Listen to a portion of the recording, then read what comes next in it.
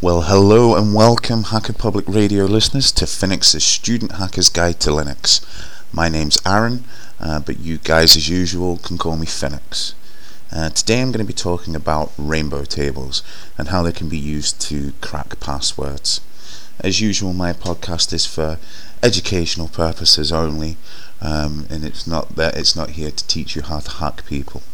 A little bit about myself. My name's Aaron Finnan. Sometimes known as Finux.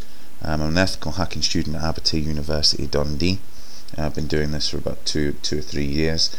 I'm also a very passionate Linux user, and I've been the current president of the Abertay Linux Society for about 3 years now. My show notes will be available on the Linux Society website, which is www.thelinuxsociety.org.uk. That's www.thelinuxsociety.org.uk. And as usual, my slides will also be made available. My show notes will also be made available at our good friends over at the Linux Basement, which is www.linuxbasement.com. Okay, the reason that I wanted to talk to you about rainbow tables is I actually find this stuff really interesting. And every geek likes to know something about something, and this is quite interesting stuff. I own up, it's as far from Linux as I could get, apart from the prime lesson here is that Unix is not vulnerable to these sort of attacks. This is to do with salting your hashes and all of this sort of stuff, which I'll explain at the end when I talk about possible countermeasures. Although I say that this is as far from Linux as you could possibly get, I do use Ubuntu with a package called Orthocrack for cracking LAN manager hashes, and my examples in my show notes will be using that as well. Orthocrack is available in the Ubuntu repositories, but I think it's available in the restricted ones. It's also worth knowing about this type of technology because WPA is also vulnerable to this sort of attack as well, but not as much. What I really want to talk about is it puts the reality of what would seem impossible possible. You can test 7 trillion possible password combinations in minutes with a 99.9% chance of probability when using rainbow tables, and that's just mind-blowing stuff when you think about it. Why would this stuff be of interest to you? Just in case, because I said so isn't enough. Personal security. I promise that your views on password security will change, hopefully, after this talk. If you've not already adapted strong password security, this should scare you enough to do it. I haven't met anyone that isn't surprised by the power that rainbow tables harnesses. Okay. I'll also show that this technology is available to everyone out there. Fingers crossed you'll listen to this, go home and try it, and it will work with ease. And what that will show is that in reality, anyone can do this. Anyone that can use Google can password crack using rainbow tables. Like I say, one of the tools that I use is available in the Ubuntu repository, so it goes to show you how easy it is to get a hold of. This can be used against multiple organizations that use LAN manager hashes, and you probably have contact with them, so all that you might not be vulnerable, people that you know could quite possibly be. And as I've said before, if you haven't, I hope by the end of this podcast that you'll start to implement a strong password policy. So what I'm going to kind of go through today is a little bit of terminology, talk about the mistake that LAN manager hashes made and what they're about, and how that mistake is sort of been sewn into the fabric of time. I'm going to talk about how you use rainbow tables. I'm going to touch a little bit of the science about it. I'm going to talk about some of the countermeasures, and also how rainbow tables are not just for Windows hashes, and other types of attacks that we can use for this as well. Now, terminology is not my strong part, and I'm not much of a mathematician either, so you'll have to bear with me. But when I talk about hashes, what I'm talking about is a hash is kind of like a short identifier, a fingerprint of something more complicated. Hashes are produced using a one-way mathematical function. They're used in like database systems and security and cryptographic systems as well. They're used to store passwords. I mean, in English, they're unique like your fingerprint, and they can't be reversed like, like 1 + 1 is 2. You can't, you can reverse that mathematical function. You can't reverse a hash. It's been used in security for a long time, but it's also been a way of verifying data integrity as well. I'm sure plenty of people have downloaded distributions, and you'll see that there's a checksum MD5 hash that you can calculate to make sure that your disk that you're downloading has not been corrupted or hacked or something like that as well. So you could, the author puts up what the hash is, and then you can check that across. I mean, I'll talk about how we use that in passwords in operating systems. I'm also going to talk about lookup tables. In computer science, a lookup table is a data structure, usually an array or an associative array, and often used to replace running time computations. It just means that there's less processing time being used at the time, and the memory is easy. The answer is easy to pull out of the memory once this lookup table is loaded. I'm also going to talk about reduction function. It's not easy to explain. Well, okay, it's not easy for me to explain is probably the fairer part. I mean, I'll try, but you have to understand that understanding a reduction function is not pinnacle to today's episode whatsoever at all. In essence, it's a way of solving a complex problem by turning it into a simpler problem. It either sounds like I'm making sense, or it sounds like I've been smoking something, to be honest with you, but the reality of it is a reduction function is a way of changing one complex problem into another simpler problem, and if you keep on reducing a problem, eventually you'll find a way to solve it. And like I say, it'll either make sense to you or it won't. But as I say, it's not pinnacle that you understand this to being able to use rainbow tables, so don't panic if I've done enough job of explaining it. I'm sure there'll be plenty of people that know kinda a little bit more about it. No, what I really want to do is set the scene. I mean, you have to remember, in the beginning there was a world without passwords, and computers were a resource that was shared. They weren't cheap. There were big mainframes, and people went and spent time in front of it.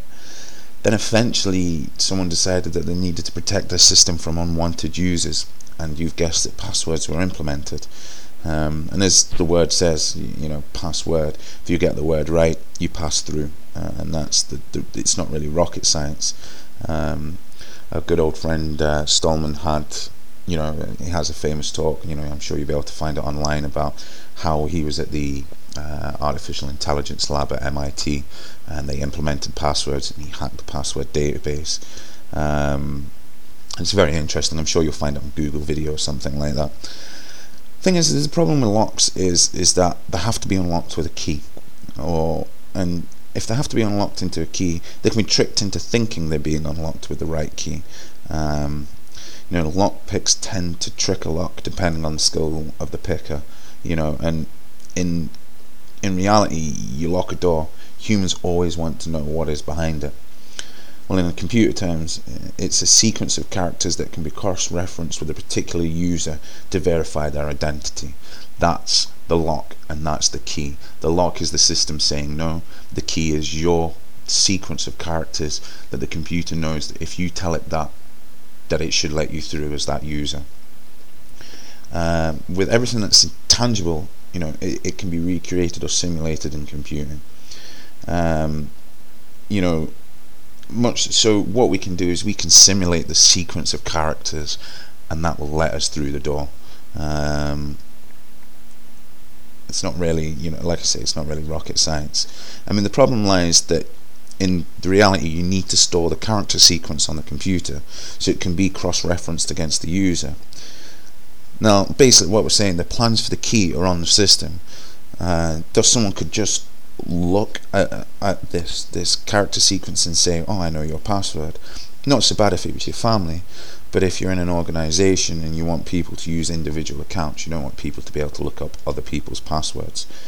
So we need to we need to find a way of storing the plans to this key onto the system without it being understandable to the user. And what I mean by that is that we can't go and look it up and say, oh, I know your password is password. We need to be able to store it on a system so that if anyone looks at it, it doesn't make any sense at all. And this is kind of where hashes come into their fruition. I mean, a hash can't be reversed. They store the hash. When a user inputs their password, it's converted into the hash, and if the two hashes match, then they come, and if they don't, you keep on retrying. Pretty clever if you think about it, because what this means is the computer never stores the password on the system. What the computer does is store the hash. So you input your password, it puts your password through the hashing function, and if the two hashes match, in you go. If they don't, you don't get in. So it's very, very simple, but it's very, very clever, because like I said before, we don't have to store the actual password on the system. But the problem really lies is that humans have a problem of remembering complex things. So we all tend to, people tend to use simplistic passwords, stuff that are words that are easy to remember. And in reality, a system that relies on a human being is always vulnerable to the human factor, and something to remember. The problem really lies in here that with enough force, locks will always be broken. So we can, if we go back to remembering this human factor of not being able to, not storing, using passwords that are easy to guess or part of the dictionary, we can start brute forcing the lock until it eventually opens. It doesn't have, and that's basically the first kind of attacks used against breaking password security, was just to basically make a list of possible passwords, basically a dictionary, and keep on trying those possible combinations until the password hash is the right one, two hashes match, and in you go. The more complex, the harder it is for people to remember. So humans tend to choose the path of least resistance. So they always choose something easy to remember. And if it's easy to remember, then it's even easier for us to guess. And that's something to remember as well. So as you can imagine, the countermeasure really to this was to start storing passwords that were not in the dictionary. Alphanumerics, so password 1 is not going to be in a dictionary. It's still very guessable, but if you start separating words with letters and replacing characters with special characters, what you'll find is they're not in a dictionary. They don't become easy to guess, and it takes more and more and more time to start brute forcing this lock. So as I say, password policies started implementing that you need to use alphanumerics and whatnot. We've all seen them before. So we go back to how these are stored on the system, and I spoke earlier on about LAN manager hashes, or LM hashes for short. This is a mistake that's pretty much been sewn into the fabric of time, and as ideas go, this is probably a stinker of all ones. Our good friends at Richmond think tank that we lovingly call Microsoft came up with this. In fairness, I don't think anyone could have guessed the knock-on effects that this mistake would have had. But I'll explain what a LAN manager hash is. Well, I explain how you get a LAN manager hash, how Microsoft do it. They take a password and they convert it all up into all uppercase characters. So if you had a capital P, a lowercase a, a capital S, a lowercase s, a capital W, a lowercase o, a capital R, a lowercase d, then the password would become password all in uppercase. If it's longer than 7 characters, they'll divide it into 2 sections containing 7 characters. So if we took the word password, the first would be PASSWOR, then they would get another. They would split it into another plate containing the D, and the rest would be filled with space. Then they hash each part individually, and then put the 2 together, and they call that a LAN manager hash. It's a very simple explanation. I'm sure that some of you guys, will think that's a really layman's version, but it in essence is how it's done. So what's so wrong with doing it that way? Well, first, converting everything into uppercase cuts the possible combinations down massively, by a factor of 26. Also, the hash for an uppercase password and the hash for a lowercase password will generate two different hashes. So by capitalizing everything, we knock a factor of 26 off the possible character set. So if we had the whole possible character set, including capital letters, there would be 95 keys on most keyboards to choose from. By uppercasing everything, you cut that down to 69. Splitting the password into two has the following sort of consequences. 69 to the power of 7 is a hell of a lot less than 69 to the power of 14. 69 to the power of 7 works out about 7 trillion possible combinations. In comparison, 69 to the power of 14 is about 55 septillion possible combinations. And trust me, that is a real word, septillion. It's septillion. As I say, we're able to attack both halves independently, which means that we are only ever cracking a 7-character password, regardless of the length of the password. If the password is 14 characters, we're still cracking 2 7-character passwords, and as I say, they can be cracked independently. But however, don't get me wrong, 7 trillion is still a really big number, but splitting it up into 2 bits makes the process really simple for us. And in reality, this mistake has been etched in time. For backwards compatibility, all Windows systems have the ability to store their passwords as LAN manager hashes.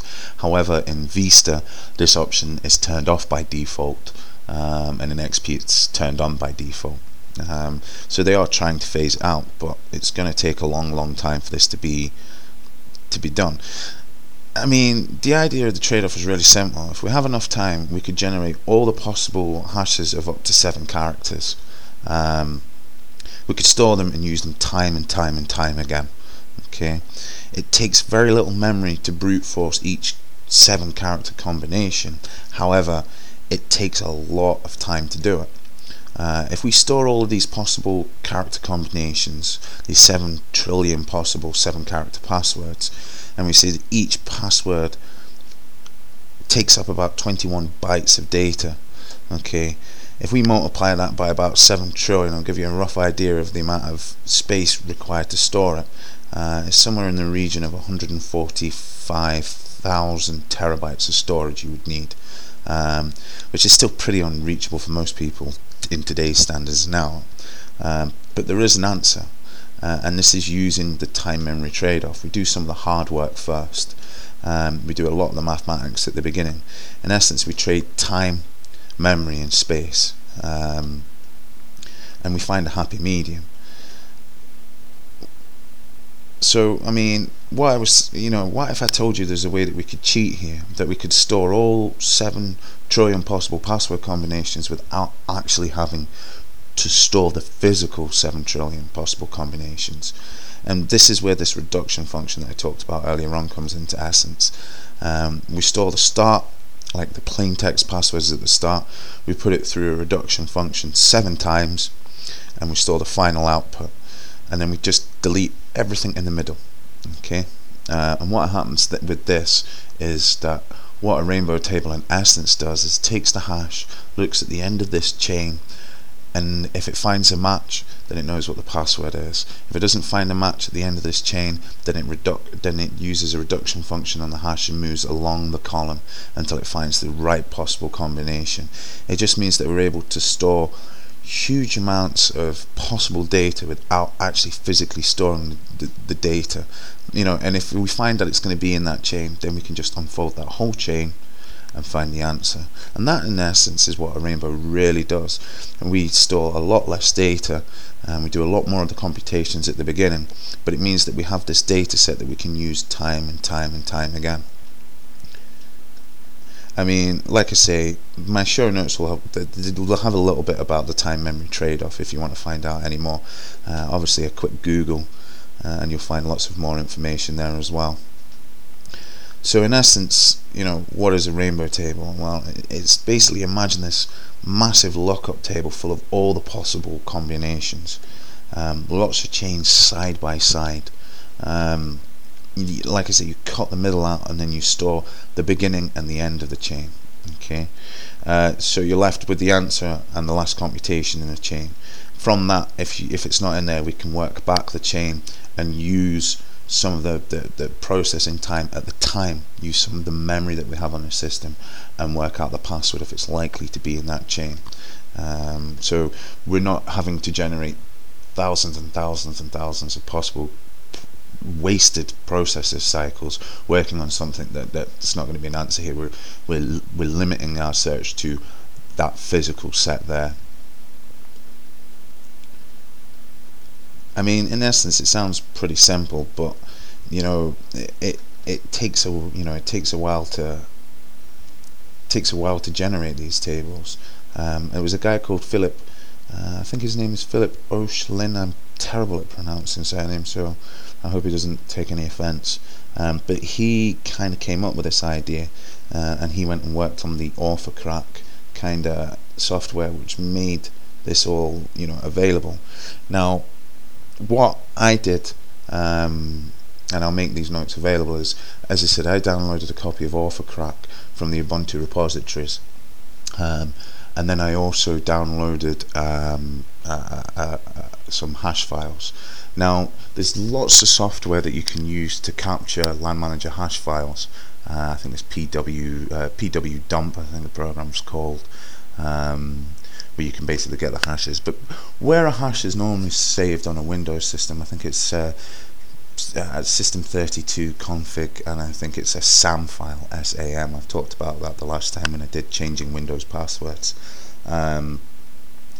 As I say, I installed a copy of AuthorCrack on my laptop, and from the same website I was able to download a set of rainbow tables that had a 99.9% chance of cracking these passwords. I was able to put in these 32 hashes that I'd got off this site for testing purposes.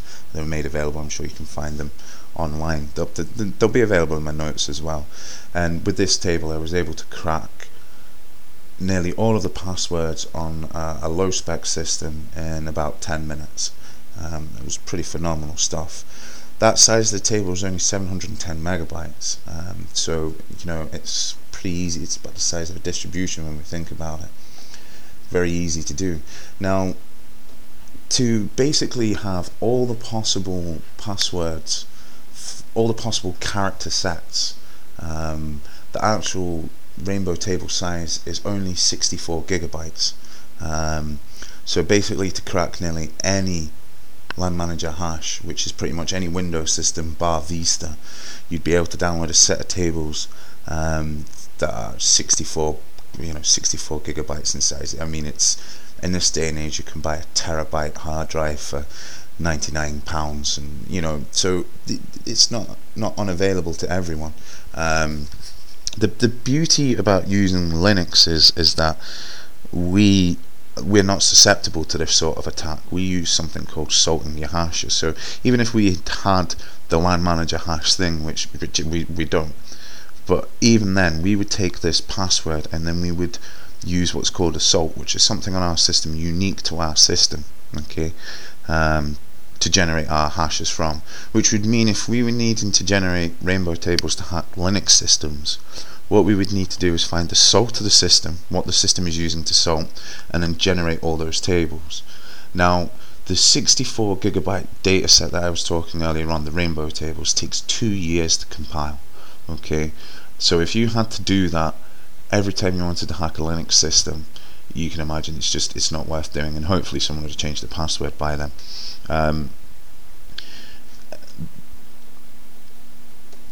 Nearly all other operating systems actually employ something like this, which is, apart from Microsoft, they don't seem to salt their hashes at all, which is very strange. But stuff like OpenBSD does, Linux does, I think OpenBSD salts its hashes with, I think, 128-bit salt, which, you know, gives you a massive idea about how long it would take to generate these tables.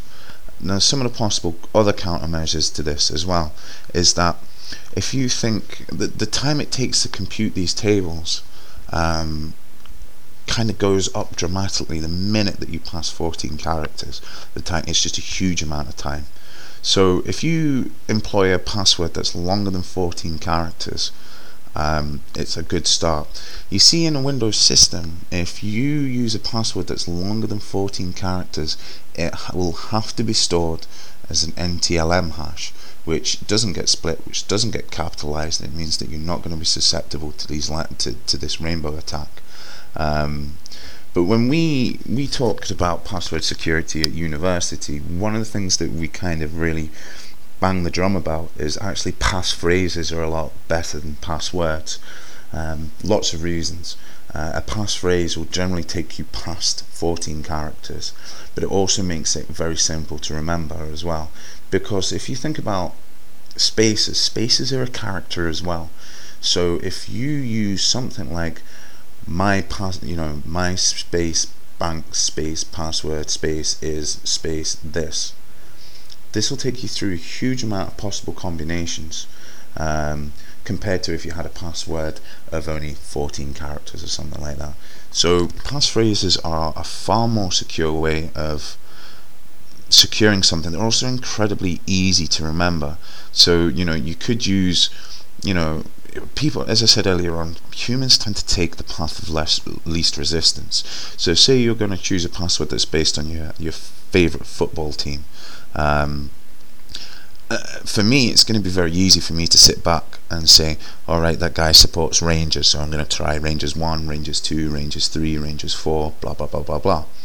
Now, what happens with a passphrase is we could do something like the sentence, my favourite football team in the world is Rangers. It's going to be incredibly hard to guess, and it's going to be incredibly hard to set up rainbow tables. So you're going to need, you know, petabytes of data to store the possible sequence in that.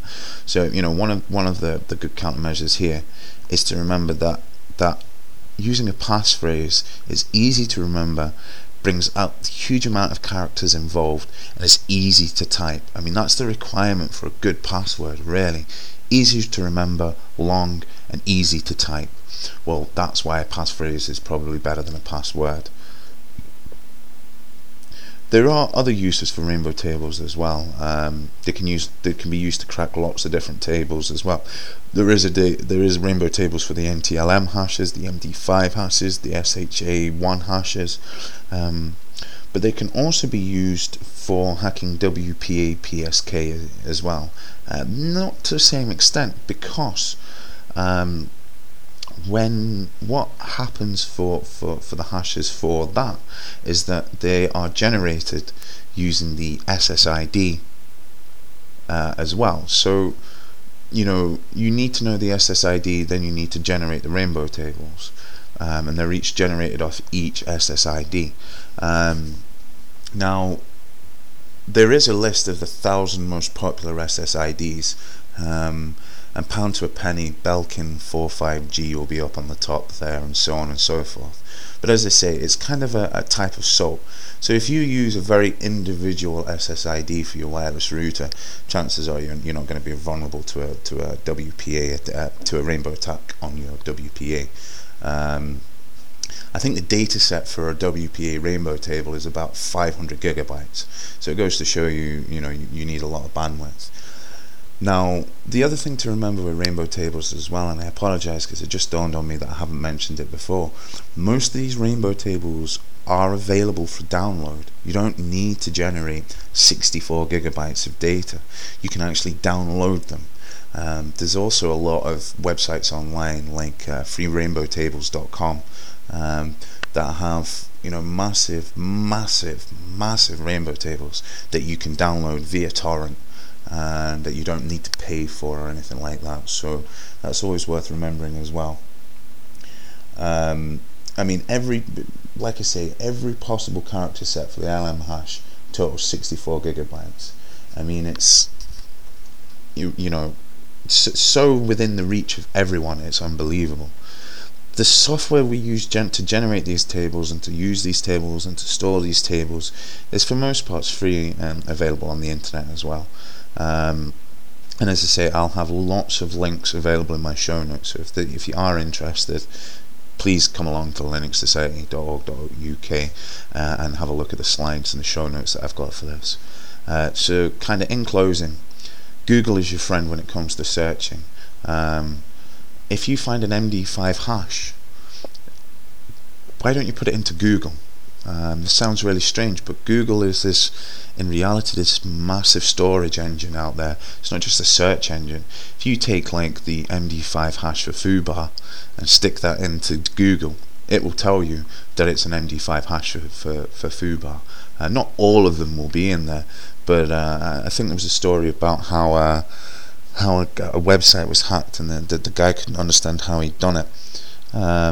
He managed to get the MD5 hash, but it just didn't work out how he worked out what the password was. And in the end, what had happened is the guy had taken the MD5 hash and stuck it into Google, and someone had already cracked it, and there was the password. It took seconds to do. But it sounds stupid, but I have to say this to everybody every day. Lots of people every day. When it comes to finding out stuff, use Google. You're going to find the answers there. The information has been out there for a long time on this. I think this technology is 10-15 years old. Passwords are always weak regardless of the hashing algorithm. If you use something that's simple to remember or simple to guess, then you're always going to, regardless of what's used, you're always going to be vulnerable to someone going, I guess your password is. So remember, try and use phrases. They're very hard for people to guess. They're incredibly hard to generate tables for, and should kind of take you off this attack. Remember, you should always try and make your password over 14 characters long. It makes the computation times for generating tables virtually impossible. When you start using 18 and 19 character passwords, they're incredibly hard to guess. They're incredibly hard to generate tables for as well. And as I say, never let Microsoft choose security for you. It's your job to choose your security. It's your job to investigate what's the best for you. As I say, all of my notes about how you can go about using rainbow tables and some of the stuff that I've got will all be available on our Linux Society website, and also on the Linux Basement as well. So hopefully you're gonna have enjoyed this episode today and go out and play. And use this technology. Now remember, don't steal someone's hashes and crack them. You'll be breaking the law if you do that, and you could face the jail. Okay. So that's Finux Student Hacker's Guide coming to an end for this month. Before I go, I would like to do a big shout out to my friend Chad Wallenberg over at the Linux Basement, who'll be coming up to episode number 30. So he's dirty 30. Happy birthday over there, you guys. Chad, you've done a fantastic job, and let's hope the next 30 is just as good as okay. Anyway, thanks very much. This has been Finux Student Hacker's Guide to Linux. This is Finux signing off.